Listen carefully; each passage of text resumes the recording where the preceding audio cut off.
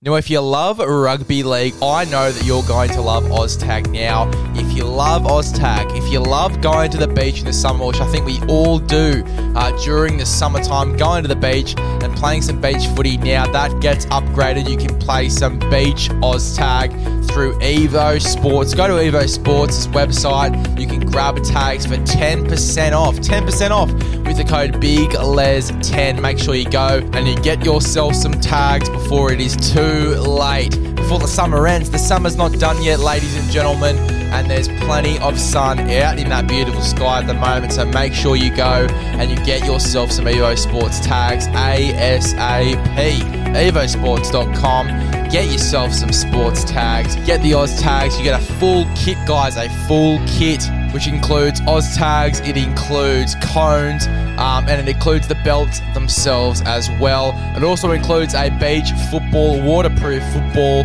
So in case you're kicking in the water, in case your mate is a nutcase and he kicks it in the water, it's going to be okay because it is a waterproof football. Make sure you go and get that kit. 10% off. It is almost robbery. Go to evosportsco.com.au.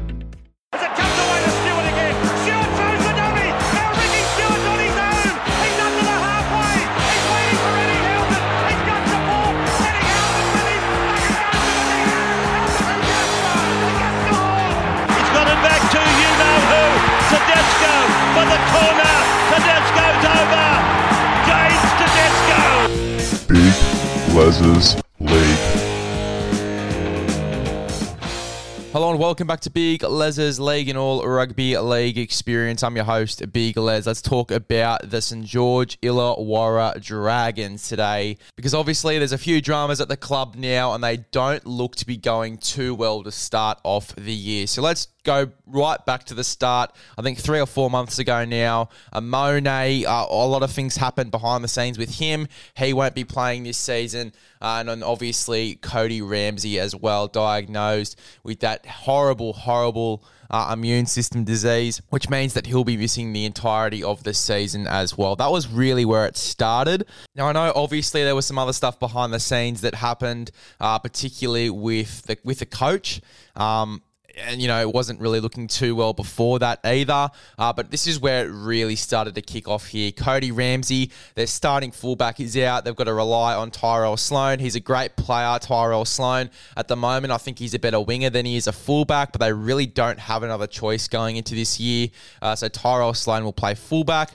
And Amone out obviously means that Jayden Sullivan, he has no choice but to slot into the 6 as well. They don't really have many other players that can slot into that role. It probably also means, unfortunately, unless they put Moses Mbye at 14, which is probably how it's going to look, that Jacob Liddle may be forced to play 80 minutes of football. I just don't think he's there yet, which worries me a little bit as well going into this year. So there's a lot of worries at the St. George Illawarra Dragons at the moment.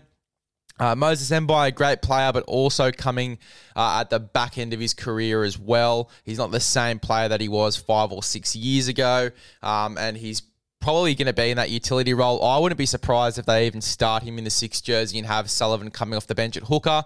But you're wasting a guy like Bud Sullivan for me. If you're playing him at 9, I think you're really wasting his talent. He's much better in the number 6 jersey. It's been proven. We've seen him play in the halves this year. Obviously, when Ben Hunt was out for Origin, Sullivan was much better in the halves, and he looked more comfortable there as well than he does in the 9 jersey.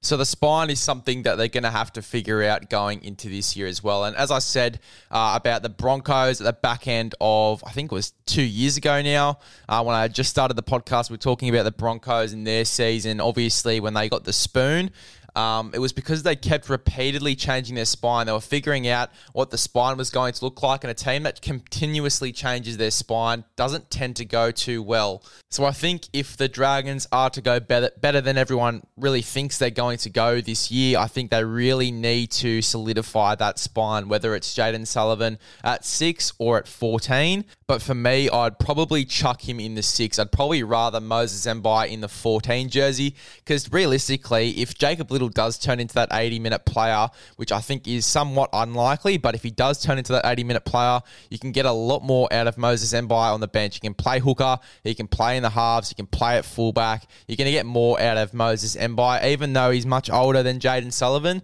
I feel like I'd much rather Moses Mbye in that 14 jersey coming off and playing in 9 than Jayden Sullivan. I think you can get more out of Bud Sullivan as well, as we said before, playing in that number 6 jersey. So that's one thing that I would do going into this year. Now, obviously, there was that brawl the other day in the hotel. I don't know too much about that, but things don't look too good internally. Obviously, there was that fight between Amone and Zach Lomax as well during the midpoint last year at training.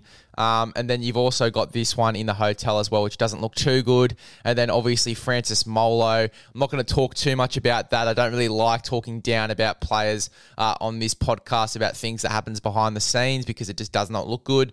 But look, if you've read the reports, you've known what happened, and he'll probably be stood down over the next few days if he hasn't already by the club. So that's a hit to their forward pack as well. So look, there's a lot of question marks, and I think the thing I'm more worried about rather than the actual lineup in round 1 is just how they're going internally. Obviously, there's been reports out now that they're going to replace the coach mid-year. There's reports that Griffin is going to be sacked mid-year and that they're looking for another coach from next year onwards or even during this year. So it does not look good internally at all. Does not look good internally.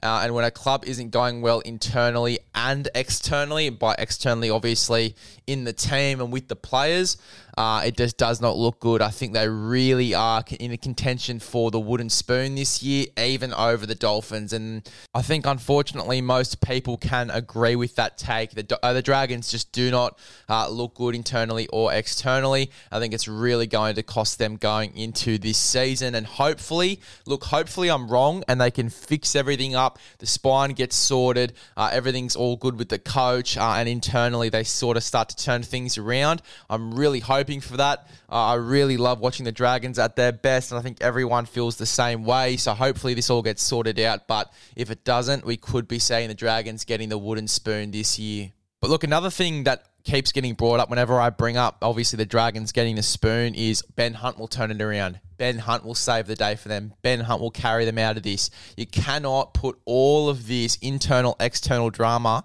on one player. One player isn't going to sort this out. If there's stuff going on internally where the players just don't want to be around each other, one player is not going to turn that around. I know Ben Hunt is a fantastic player. We really did see that last year. It was probably one of his best years. Last year, obviously, in first grade and in Origin. But yeah, I don't know. I don't think Ben Hunt is going to turn this all around on his own. It realistically does not look like that is a possibility for me.